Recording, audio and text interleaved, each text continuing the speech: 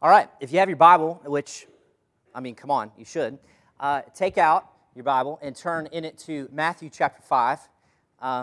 We have some Bibles in the back if you need some. Matthew chapter 5.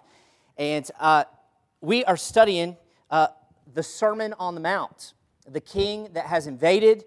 Matthew chapter 1, he's the rightful king. He is the son of Abraham. He's the son of David, and also he's the son of God, born by the Holy Spirit. Matthew chapter 2, there was a clash of kingdoms. An earthly king, Herod, came, tried to take him out, but sovereign God led through dreams and through prophecy and all these things. And that earthly king, Herod, could not take out the heavenly king, Jesus. And Matthew chapter 3, there's this preparation for this king, and the kingdom's message is, what was the message?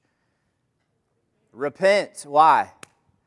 The kingdom of heaven is at hand. So this crazy guy that was really hairy and smelly and ate locusts, that was his message, that was his call, and then Jesus shows up on the scene 30 years later, or about that approximately, and what was his message? Repent, for the kingdom of heaven is at hand. Was it a new message? No, it was all throughout the Old Testament. Repent, return, come back, come back, come back. Though our sins are as scarlet, I will make you white as snow if you return. What I have broken, I will restore, Hosea says. All throughout the minor prophets, a loving yet holy and righteous God is calling to His adulterous, immoral, idolatry-filled people saying, come back. All of the Old Testament is, we need a Savior. And then the King, Savior, King Jesus invades. Matthew chapter 4, right after the Holy Spirit comes upon him, after God says, this is my beloved Son, he's led to the wilderness, and we have another clash of kingdoms. The enemy, the destroyer, the deceiver, the great dragon, the serpent of old who started this whole deceptive thing, did God really say, tries to pull the same mess on Jesus, and Jesus punch, jugular, takes him out, mixed martial arts, takes the Word of God and just whips up on the enemy. Takes him out. All of it is an identity thing. Are you really the Son of God? Are you really the Son of God? Do this. Are you really the Son of God? Do this. And what does Jesus use in order to combat, to mixed martial arts, take down into submission the enemy? The Word of God. Awesome. Very cool. Then we get to the end of chapter 4, and Jesus is doing all this crazy, crazy stuff. He's healing epileptic people. He's taken out some demons. The kingdom of heaven, when it comes to earth, does some pretty crazy things. Look at Matthew chapter 4 with me, the very end. Wait for it. Let's go to verse 23. Jesus was going about Galilee, teaching in their synagogues, proclaiming the gospel of the kingdom. Now remember, this is to the Jews. Healing every kind of disease, every kind of sickness among the people. The news, obviously, about him spread throughout all Syria, and they brought to him all who were ill, those suffering with various diseases and pains, demoniacs, epileptics, paralytics, and he healed them. Large crowds were following Jesus from Galilee and the Decapolis and Jerusalem and Judea and from beyond the Jordan. We talked a little bit about this last week, how there were two types of people that were following Jesus. Those people that were just looking for the show. Wow, he healed a man. Did you hear about the guy who healed a man? Yeah, that guy who was demoniac running around naked. Yeah, he healed him. That's what brought them to Jesus. And then there were those men and women who were serious about this might be the Savior, King, Messiah, promised one. So two types of people. Then we get to chapter 5. When Jesus saw the crowds, he went up on the mountain. Crowds most likely followed him. And after he sat down, his disciples came to him. He opened his mouth and began to teach them, saying, what's he say? First, what we call beatitude. Blessed are the poor in spirit, for theirs is the kingdom of heaven. Blessed are the poor in spirit, for theirs is the kingdom of heaven. Blessed are those who mourn, for they shall be comforted. Blessed are, what's the next one? The meek. Why are they blessed? For they shall inherit the earth. Blessed are those that hunger and thirst after righteousness, for they shall be satisfied or filled. Blessed are the merciful, for they shall receive mercy.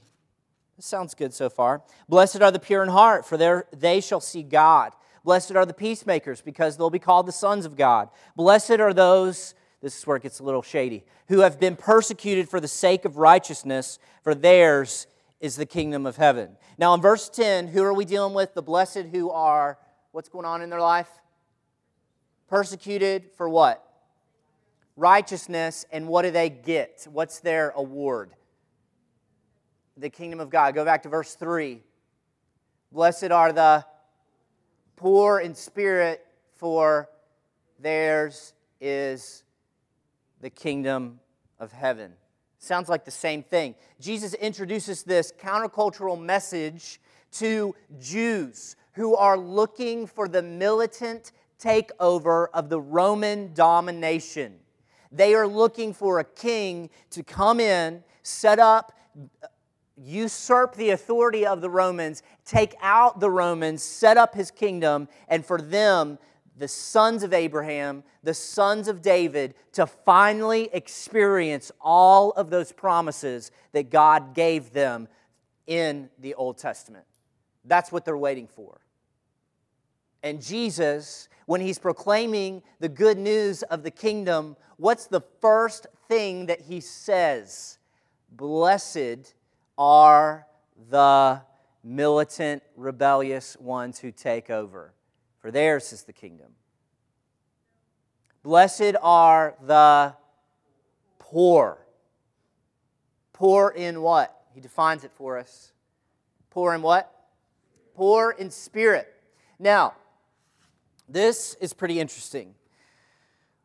Blessed comes from the Latin word beatus. That's weird. You don't need to write that down. Who cares about Latin? In the Greek, it's a word Makarios.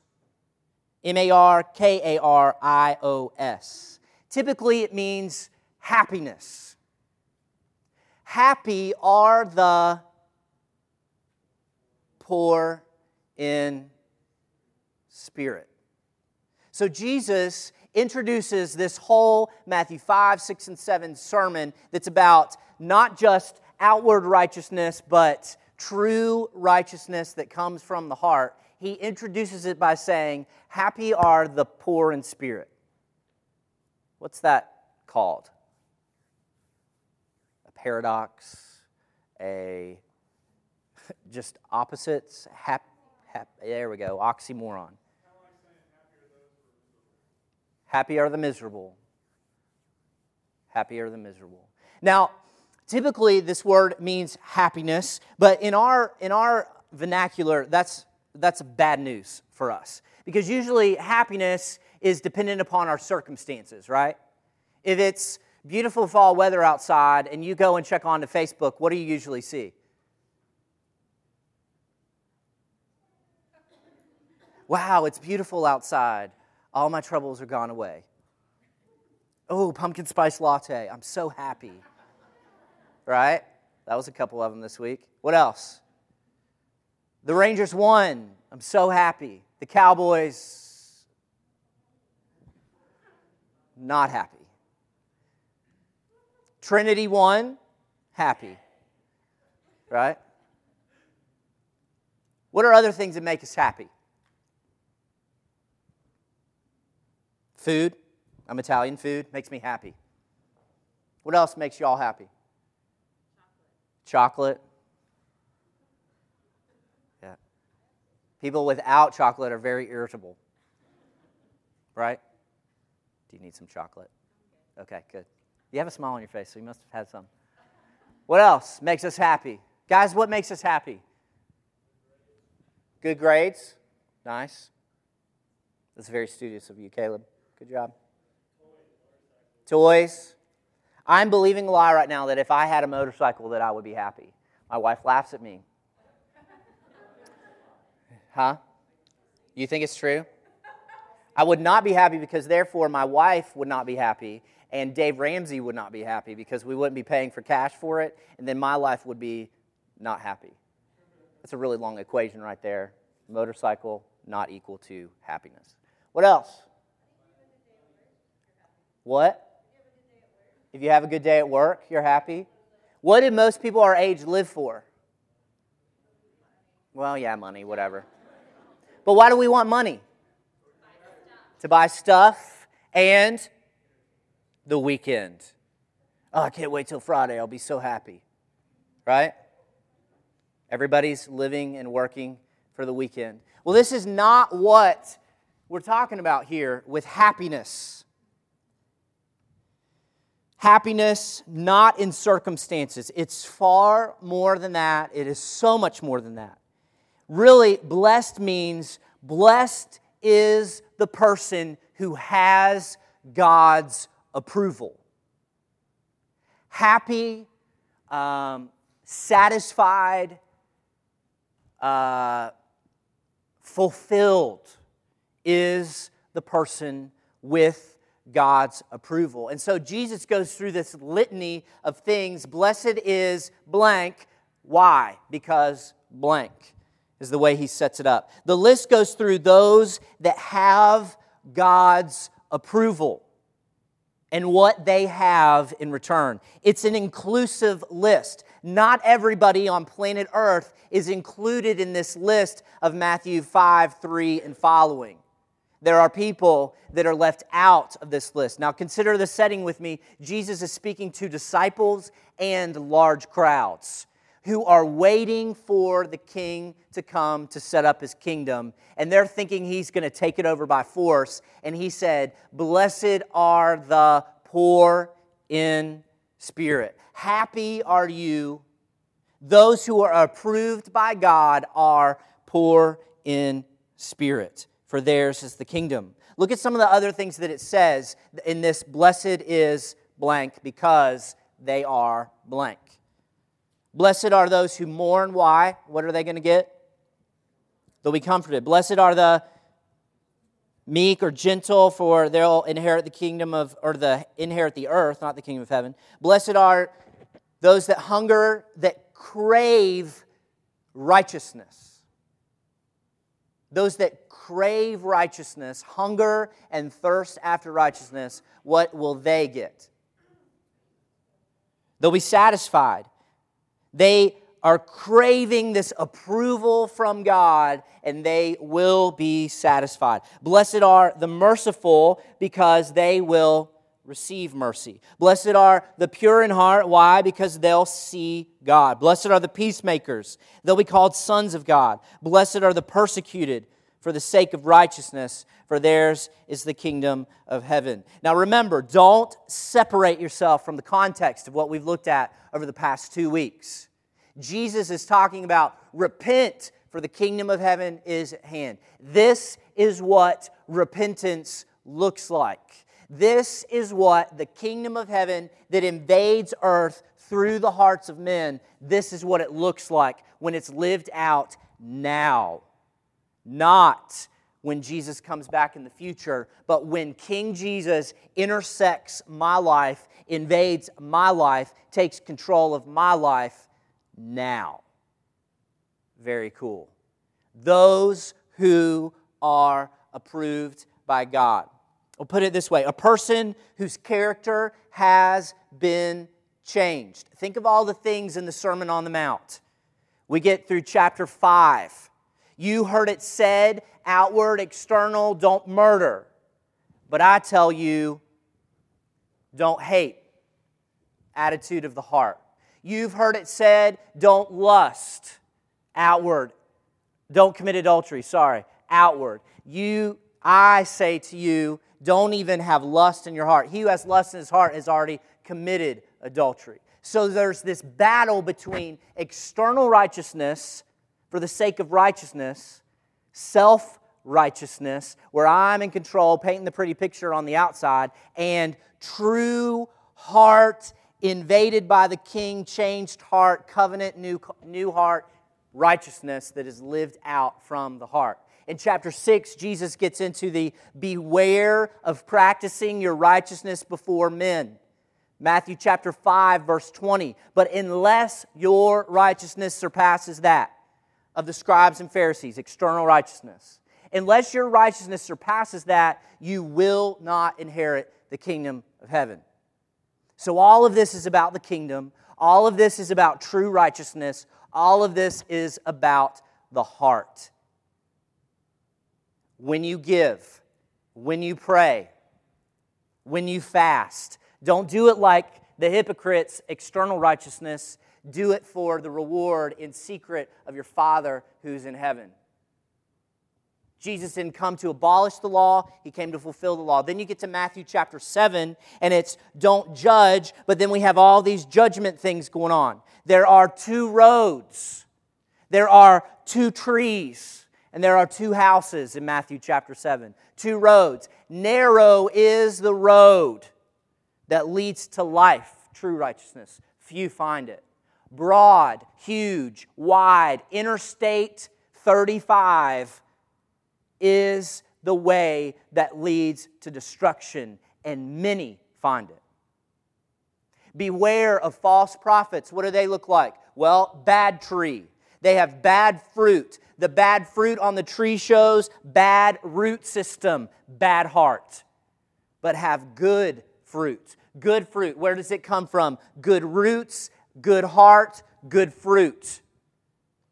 Then finally, Jesus sums up this whole message that begins with, "Blessed are the poor in spirit, for theirs is the kingdom of heaven." He sums it all up by saying a story. We all like stories. Those who hear these words and act on them. Jesus' message always calls for action. Those who hear these words and act on them can be compared to the wise man who built his house upon the rock. Those who hear these words and don't act on them. What does Jesus call these people? Fools. Who build their house, they still go through the process of building, but they build it on the foundation that's made of sand. For both the wise man and the foolish man, the storms, the heat of life comes, and it shows where their foundation is. The man who's built their house upon the rock, wise man, acts upon the word of God, saved. Those who build their house on the foundation that is made of sand, destroyed. Who can save it?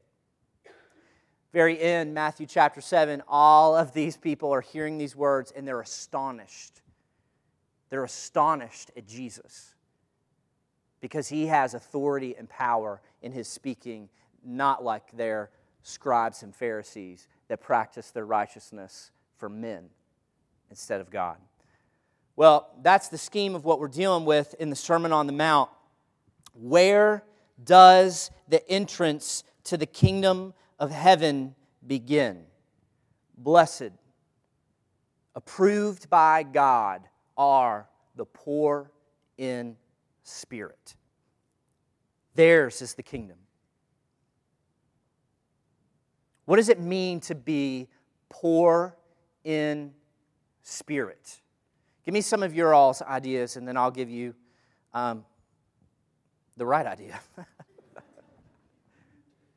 Yes, that was very arrogant. Yeah. The way I see it, it's recognizing that you need a higher power, that you need God, something beyond yourself. Recognizing that you need something beyond yourself. Anybody else?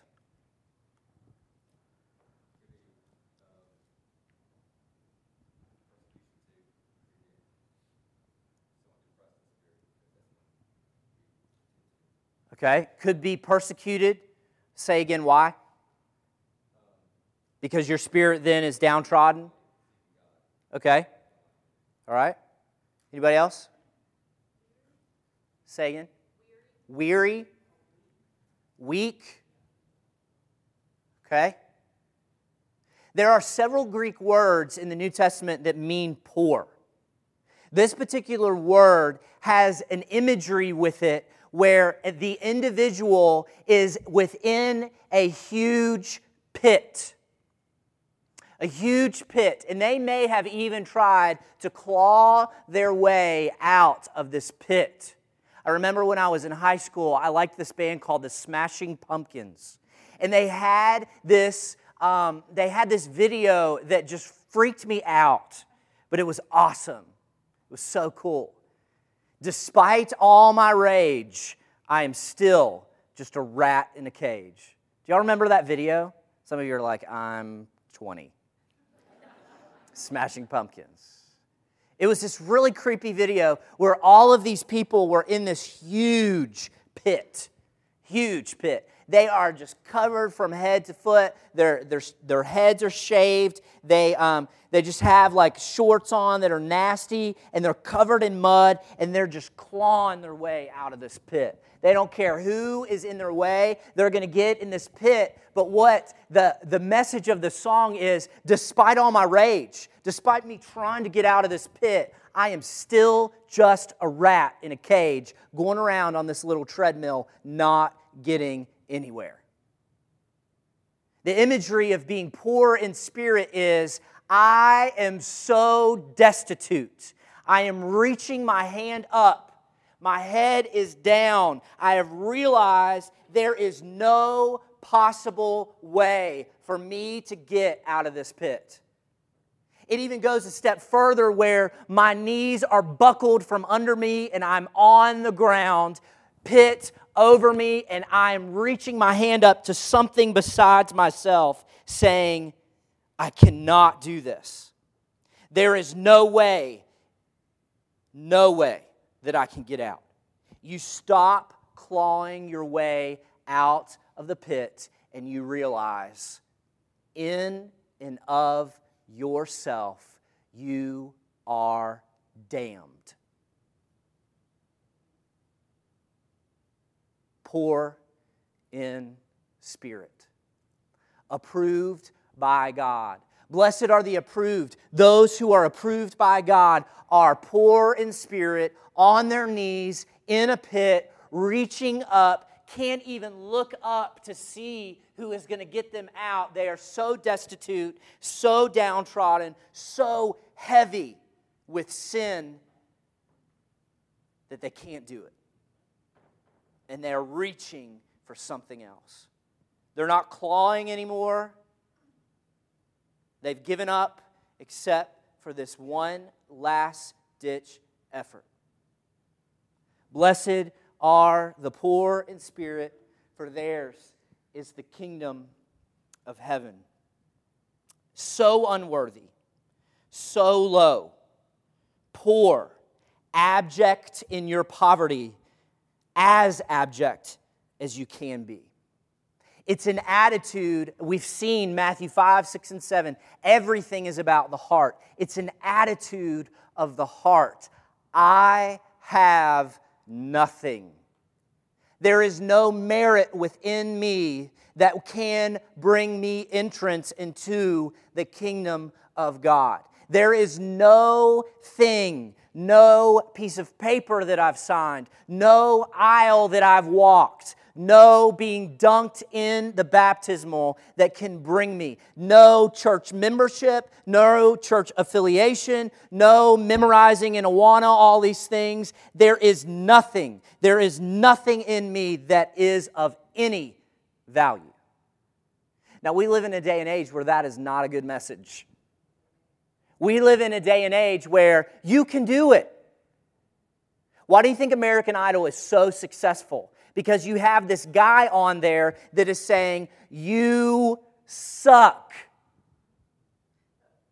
And somebody should have told you that in your 20 years of life when you were singing in the shower, singing in the mirror, or singing in the play that you stink. But you've gotten on TV and embarrassed yourself. And so you know what? I'm going to tell you, you can't sing. That was the worst thing I've ever heard. That is why American Idol is so successful. You're horrible. Do your parents love you? If they loved you, they would have told you, sweetie, you're beautiful, God loves you, but you cannot sing worth a flying flip. Maybe you can crochet, I don't know, but not sing. But instead, my wife Becky and I only watched the first 3 weeks of American Idol. Why? Because you have all these people. There was one guy, and I'll get in trouble for this, but it's okay. There's one guy who's been on several episodes. He calls himself Mr. Sex. Do you remember him? No, some people do. Yeah, he's made in the image of God, but he is the most odd person that you've ever seen. And Mr. Sex brought with him his mom as well. Super odd. Very odd. I think he's been on 4 episodes. Guy cannot sing. And then he tries to up the ante by dancing. Can't dance. What? Oh, I can't even go into it. I'll lose all train of thought. We do not live in a day and age where the message of you are completely worthless is acceptable. Someone telling us that is not acceptable. But even worse, us feeling destitute and worthless is not something that we are accustomed to.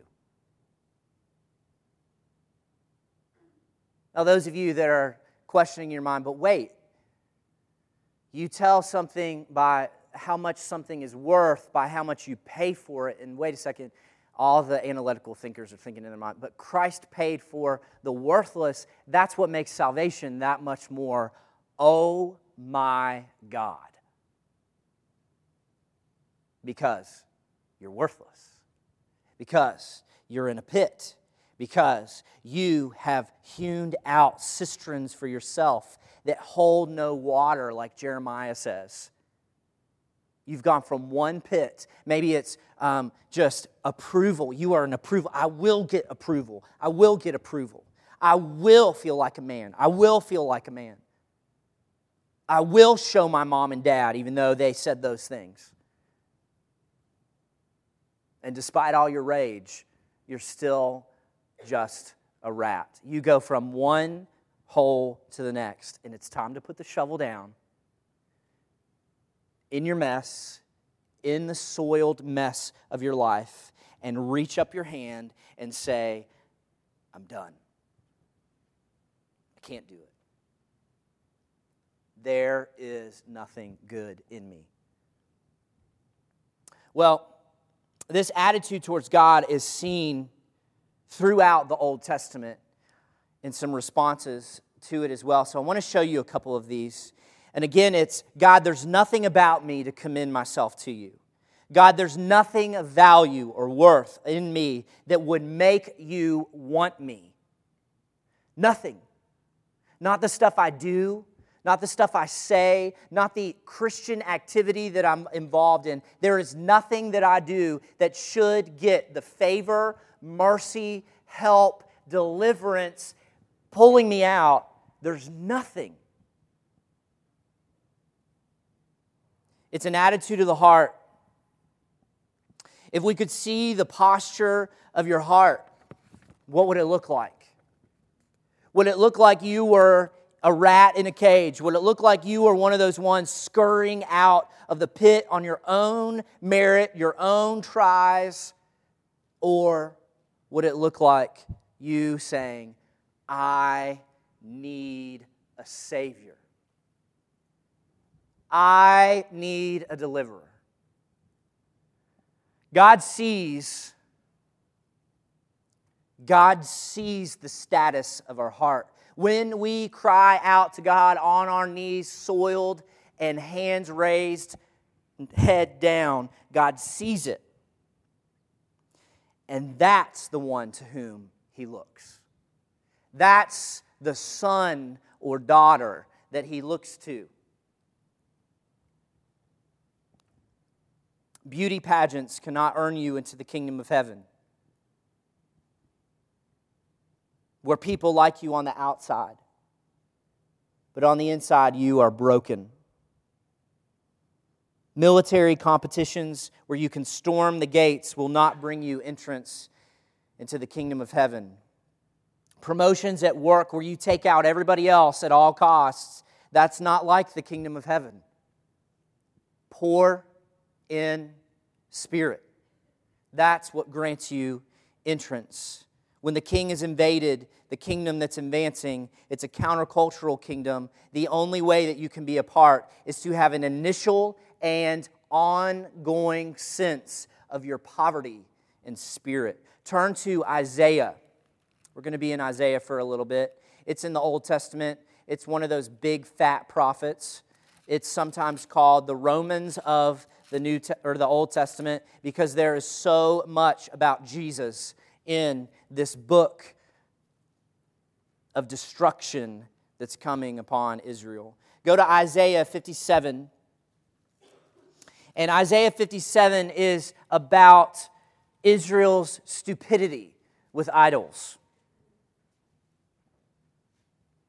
I mean, absolute stupidity. And idolatry.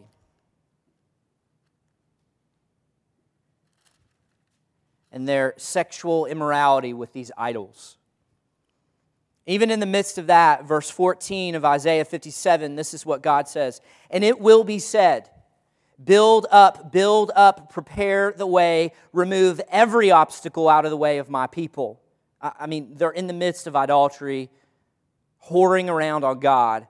And this is what God says, verse 15. For thus says the high and exalted one, who lives forever, or who dwells in eternity, whose name is holy.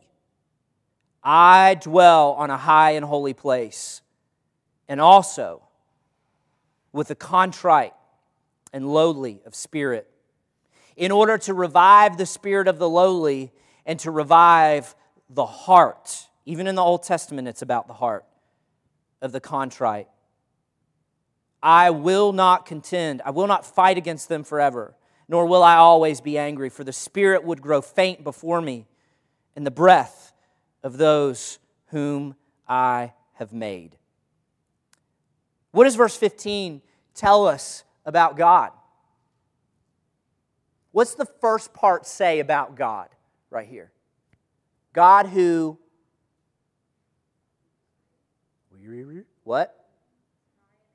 He is high and exalted. There is no one like Him. Earlier in Isaiah it says, who is like me that you will liken Him to me?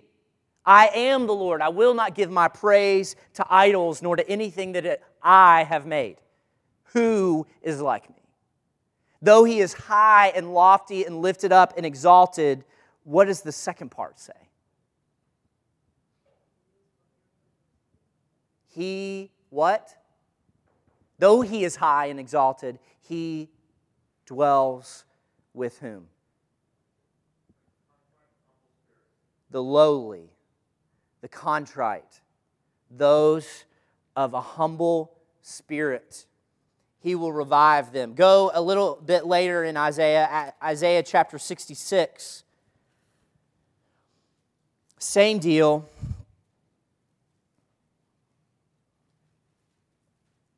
Where He's calling them out, and He says, verse 1, thus says the Lord, heaven, again, high and exalted, heaven is my throne, the earth is my ottoman, my footstool. Where then is a house that you could build for me? Where is a place that I can rest? My hands have made all of these things. Thus, not only have I made all these things came into being, declares the Lord. But though I'm high, though I'm exalted, though I'm lifted up, to this one will I look. To Him who is humble and contrite of spirit. Him who trembles at my word. To whom will God look, according to these two passages?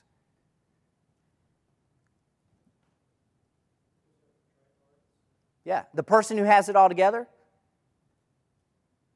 The Jew who maintains the standard of outward righteousness. Is that who He looks to? The person who's grown up in the church their whole lives and knows all of Scripture, and yet is the most prideful person that you've ever met. Who will God look at and aid and come to the assistance of? The lowly, the contrite, the broken-hearted, and those who tremble at His word. Man. This does not tell us how to enter the kingdom of heaven.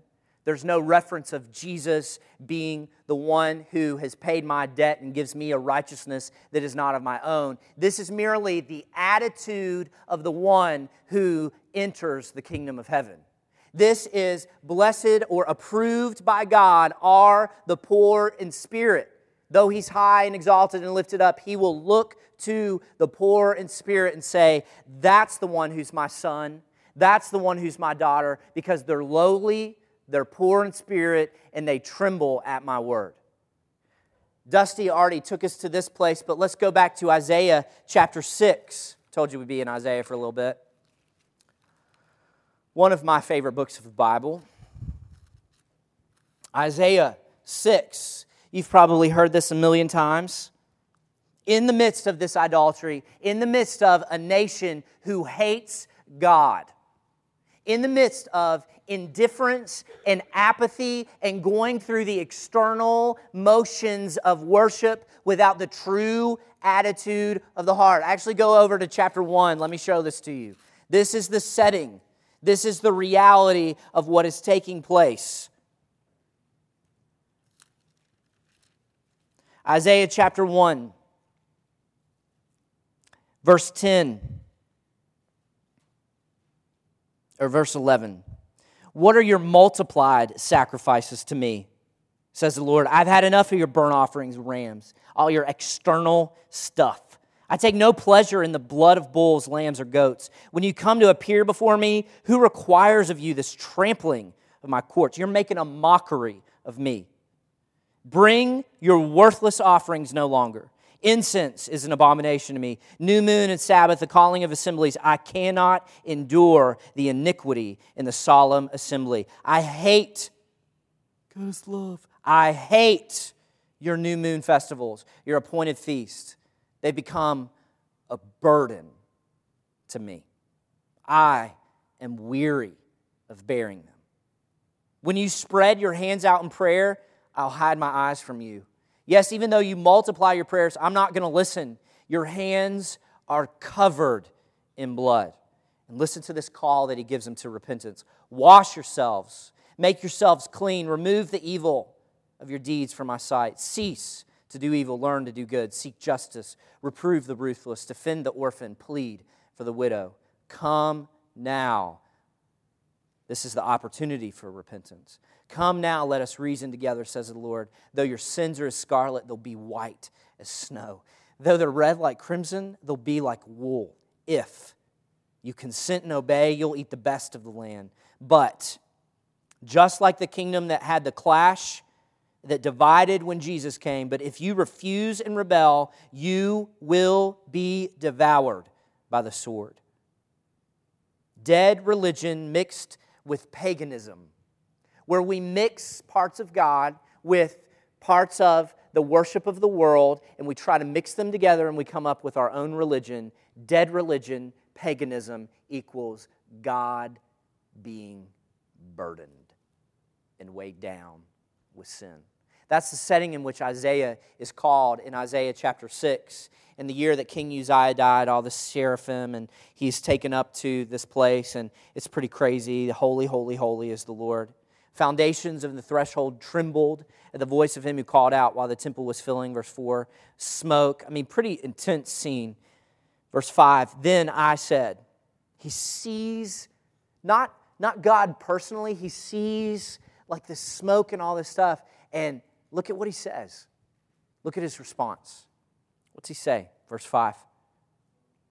Woe is me. I'm ruined. Some translations say, I am a dead man. He's in the presence of God and says, woe is me. I'm a dead man. Why? Because I am a man of unclean lips. Not only am I a man of unclean lips, but I live among a people of unclean lips. He knew he was unclean.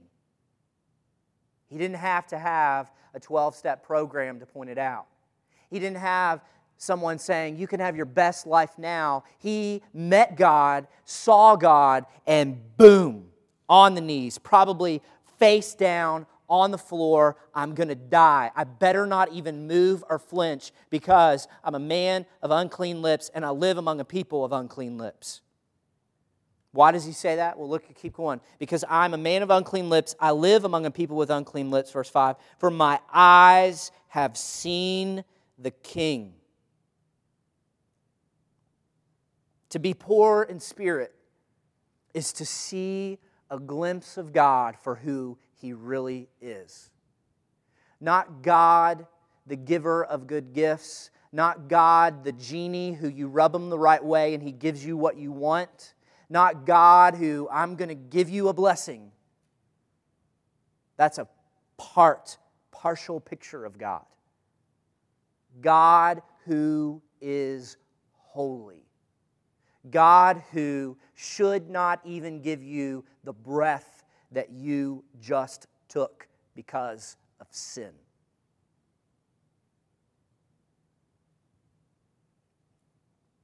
Isaiah knew he was unclean.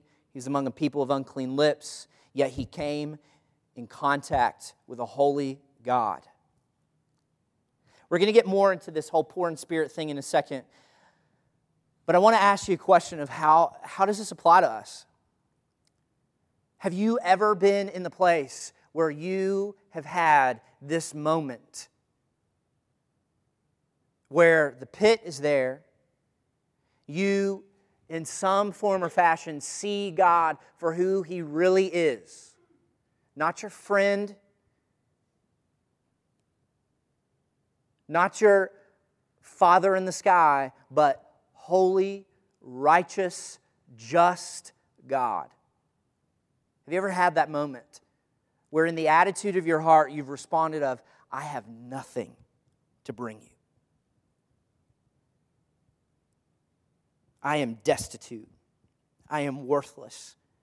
I am without hope in the world. Or are you like so many that are our age that have tried to plea bargain with God? What if we had that encounter where we could look into your heart right now and see what was going on in your heart? God, remember that time when I blank? Oh yeah, I'm a believer. Remember, I went to blah, blah, blah, and I did blah, blah, blah, and therefore, I'm a believer. Oh yeah, Jesus is the Son of God. I believe that.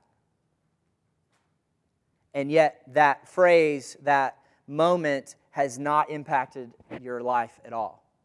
There's no, I'm a man of unclean lips. I need someone else to come and be my righteousness. That's what happened with Isaiah. If you continue in chapter 6, something from the throne had to come and touch him and clean him, make him holy, so that he could then go tell other people, the people of unclean lips that he lived among, that they were unholy. People who keep listening, but they don't get it. They keep looking, verse 9, but they don't understand. The hearts of this people are insensitive. Their ears are dull. Their eyes are dim. Otherwise, they might see. They might hear. They might understand with their hearts and return and be healed. Isaiah says, Lord, how long? And God says, until all the cities are devastated and without inhabitant. Houses are without people. The land's desolate. The Lord has removed men far away and forsaken places. Yet there is still hope at the end. There's a stump. Though I'm going to cut the tree down and burn it, there's a stump that remains. The holy seed, the remnant. Have you ever had that moment where you reach up and you say, nothing. I bring nothing to the table. You've encountered God through His Word, and you have that I am nothing moment. We need to remember two things when it comes to being poor in spirit. The first of which is poverty of spirit is evidence of genuine repentance. Remember, repent, for the kingdom of heaven is at hand. What does repentance look like? What does righteousness look like? Repentance looks like poor in spirit. God, you are right. I am blank. Not only am I blank, but even on my best day, where I love my neighbor, where I love others, it is worthless. It is abominable in your sight. I have nothing. It's an evidence of genuine repentance, and we've had this definition that's been swirling around about repentance, where repentance is, I wake up. I get it. I'm in sin, God. I wake up, I own up to it. Not just, oh, I'm a sinner, but I looked at pornography, or I slept with my girlfriend this night. I am awakened to the reality that that is not God's will, that that is going to take me out, that that is unrighteousness, that that is an abomination to God. I own up to it. God, your word in 1 Thessalonians 4 says that your will is for my sanctification, that I abstain from sexual immorality. And that's what I've done. I have devalued, defamed your word. I have gone to something else for satisfaction, for significance, and it reveals this heart issue within me that I'm not satisfied with you.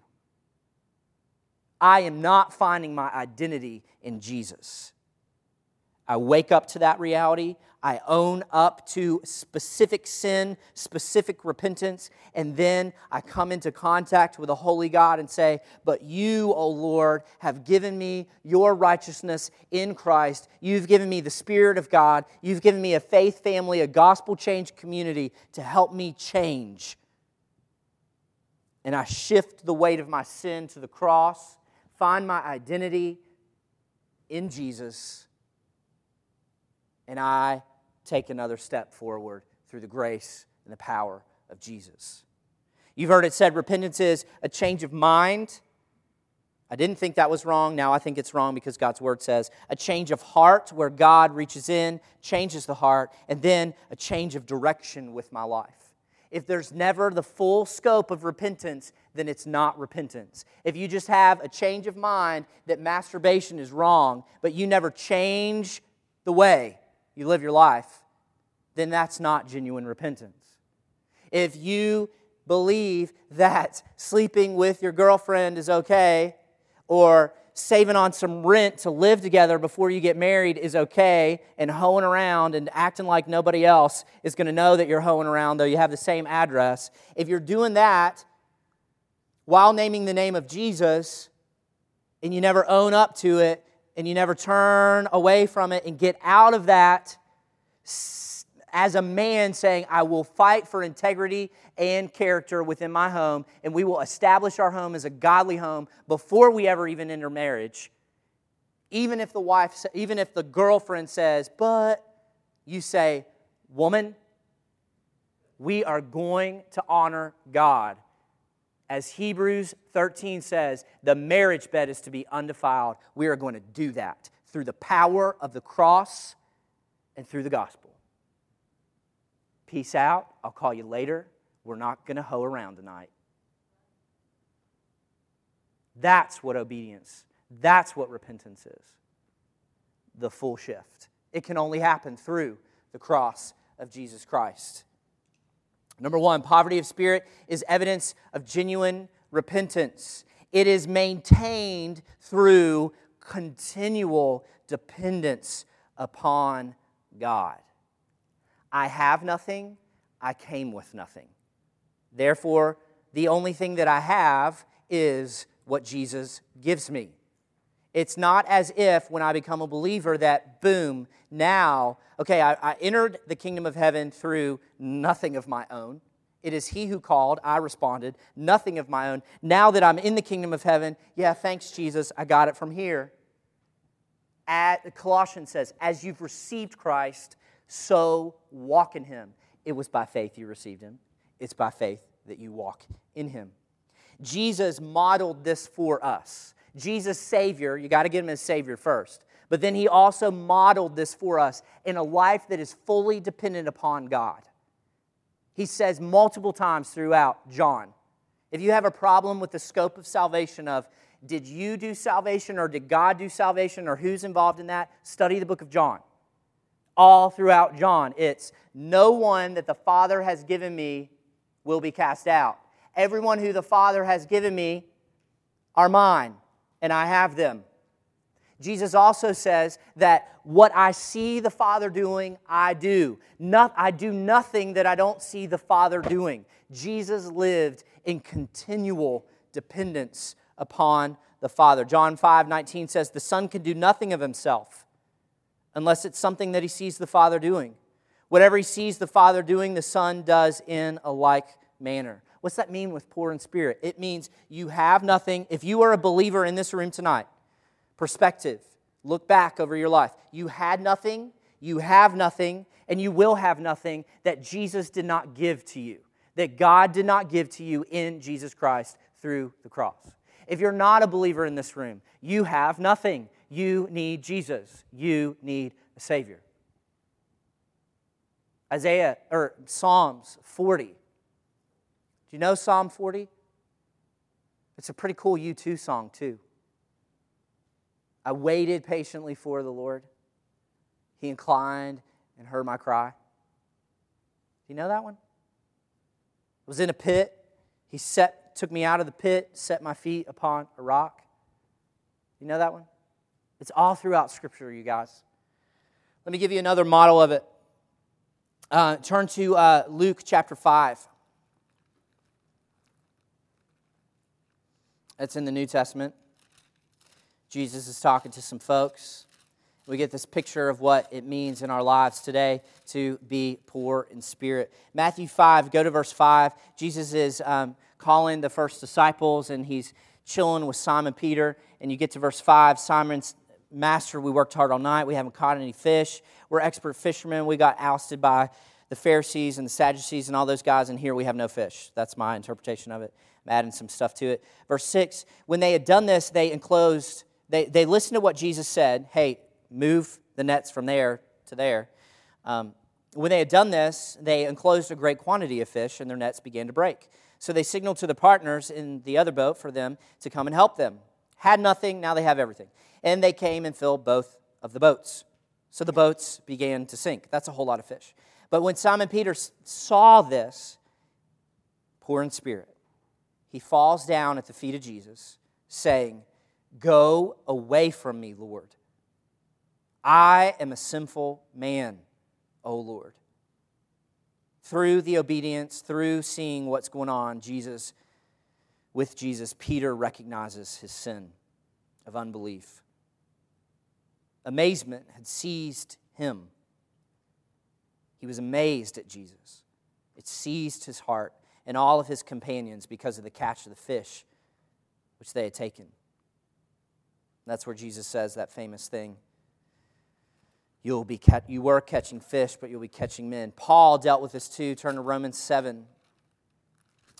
Those of you who misinterpret Romans 7, it's annoying because you view the first part of Romans 7 where Paul says, the things I do, I don't want to do, and the things I don't want to do, I do. If you're into languages at all, go back and look at the verb tenses of every verb in chapter 7. And it's an active present tense where Paul is actively at that right time doing the things he does not want to do. And then you have this clash at the end of 24, this realization where Paul is talking about what life was like, where there was this war going on inside of him, where he wanted to be righteous through the law. He was a Pharisee among Pharisees, a Jew among Jews, but he could not find the righteousness in the law. And so he says, "Wretched man that I am, who will," future tense, "set me free from this body of death?" Pause, pause, pause, answer. Thanks be to God through Jesus Christ our Lord. So then, on the one hand, I myself with my mind am serving the law of God, but on the other, with my flesh, the law of sin. There is therefore now no condemnation for those who are in Christ Jesus. For the law of the Spirit of life in Christ Jesus has set you free from the law of sin and death. What the law could not do, make me righteous, God did by sending His own Son. Paul got the poor in spirit. What about life after salvation? Go to Romans 12. Romans 12. This is all about spiritual gifts. Romans 1 through about verse 3 is, or chapter 3 is, the pagans are unrighteous and without excuse. The Jews, religious people, are without excuse. Chapter 3, everyone is without excuse. There is none righteous, no, not one. Chapter 4 and 5, he begins to deal this thing with, hey, there's this thing called faith. Abraham had it. David had it. Let's go back to it. Chapter 6 is faith is in Jesus, the justifier. And chapter 6, 7, and 8 is all about life in the present moment of sanctification, where Jesus is transforming you. Those who are in Adam, still in sin. Those who are in Jesus, being renewed, fighting a new battle, fighting a new war. 9, 10, and 11 is all about God's sovereignty and man's responsibility. And then you got to chapter 12, these people that are living in a new community with one another. I urge you, present your bodies as a living sacrifice, verse 1 and 2, you know that, but go to verse 6. Not only were you poor in spirit, you had nothing when you came to the table. Since we have gifts that differ according to the grace given to each of us is to exercise these gifts accordingly. If prophecy, according to the propitiation of his faith. 1 Corinthians 12 says kind of the same thing. Even after you come to Jesus, things to serve that you're given, they are given to you. You have nothing at salvation, and then after salvation, you bring nothing to the table that God has not given you. The gifts, it was given to you. The ability to do the gifts was given to you. The energy to do the gifts was given you. The result of the gifts in ministry is given to you.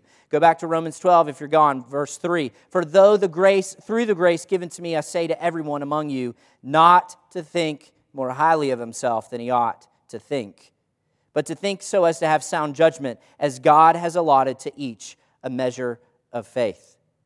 Life, God is saying, life is from me. Ministry is from me. The gifts to fulfill the ministry is from me. The effects of the ministry are from me. The energy for the ministry is from me. By the works of the law, no man shall be justified. There's none righteous, no, not one. We all like sheep have gone astray. This is what initial and continual poverty of spirit looks like. Our way is wrong. There is nothing that you bring to the table that commends you before God. God, I cannot do it. I need a Savior. God, you're holy. You're just when dealing with sinners. You're merciful, and then I'm not already dead for my sin. I need rescue.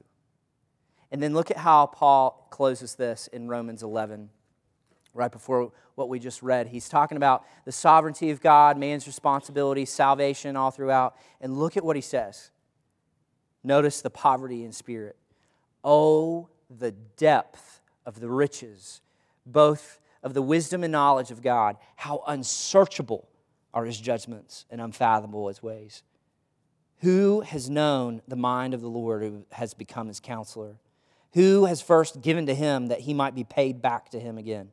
For from him and through him and to him are all things. To him be glory forever and ever. Amen. What comes with poverty of spirit? The minute you see your poverty of spirit, go back to Matthew 5, 3 and 4. Blessed are the poor in spirit. Right with God of God is holy, I am not. The next thing they do, blessed are the poor in spirit, for they shall inherit the kingdom of heaven. Blessed are those who, what's the next thing? Mourn, for they shall be comforted. When I have an accurate view of my absolute poverty before God, the only response for me is to mourn over my sin. Let me close with Psalm 51. You're familiar with it, when David realized his abject poverty before God. Against thee, Psalm 51, verse 4, against thee and thee only have I sinned. Continues on, create in me a clean heart, O God. Renew a right spirit within me. Cast me not away from your presence. You cannot contrive a righteousness on your own. You must come. If you are going to enter the kingdom of heaven, the doorway to the kingdom of heaven is Jesus, where you realize you must see God as holy. You must respond in an attitude of your heart by being poor in spirit. And if you've been saved or redeemed or delivered for 10, 15, 20 years, you're still maintaining this attitude of, I have nothing before you, God. The energy, the gifts, the ministry, the effects of ministry you've given me, they all come from Jesus. Father, we are lost without you. I know there are many in this room tonight who are working their own righteousness. They have regarded others' sin, but they have never really realized how destitute, how without hope they are. Father, would you, as the King, would you speak to them? Would you, through the Holy Spirit, woo them? Would you, through your kindness, your sovereign, loving loyalty, lead them to places where they stop believing a lie that something else will satisfy them besides Jesus, where something else will bring them identity besides Jesus, where something else will fulfill them besides Jesus. May they see Jesus not as fulfillment only, but as holy. May they put the shovel down, though they're stained, though they smell, though they're soiled in their own effort. May they put it down. May they quit clawing. May they put it down. May they get on their knees. May they reach up their hand and bow their head and say, I need a Savior. I need deliverance. And God, we believe in faith in your word that that's the one to whom you will look in an effort to help and redeem and deliver. That is the one whose heart is marked to be a son of God, a daughter of the King. Father, for those that are in the room tonight who have had that point, but they've in their lives where they've realized this, but they've forgotten that they have nothing. Lord, they've been trying to do this thing called Christianity in their own strength.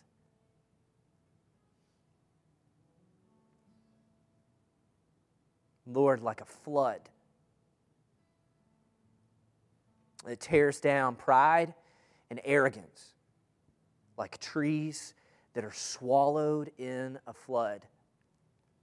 I ask that you would release the dam of your love and your holiness in their life, where you devastate them and where they once again can be marked as the ones who tremble at your word that you would love us. That though our sins are scarlet, though we have nothing, though we were at rest, children of wrath, you, through Jesus, have transferred us from the kingdom of darkness to the kingdom of your Son. Jesus, you are awesome.